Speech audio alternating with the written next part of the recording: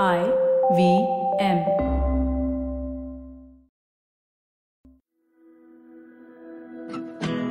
Once upon a time in a galaxy far, far away, we heard stories of talking animals with wavering moral compasses, princes and princesses, and things that always ended into a happily ever after.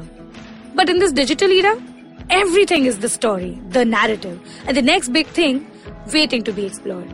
In this content-driven rat race, do we forget to revel in the beauty of the world of words?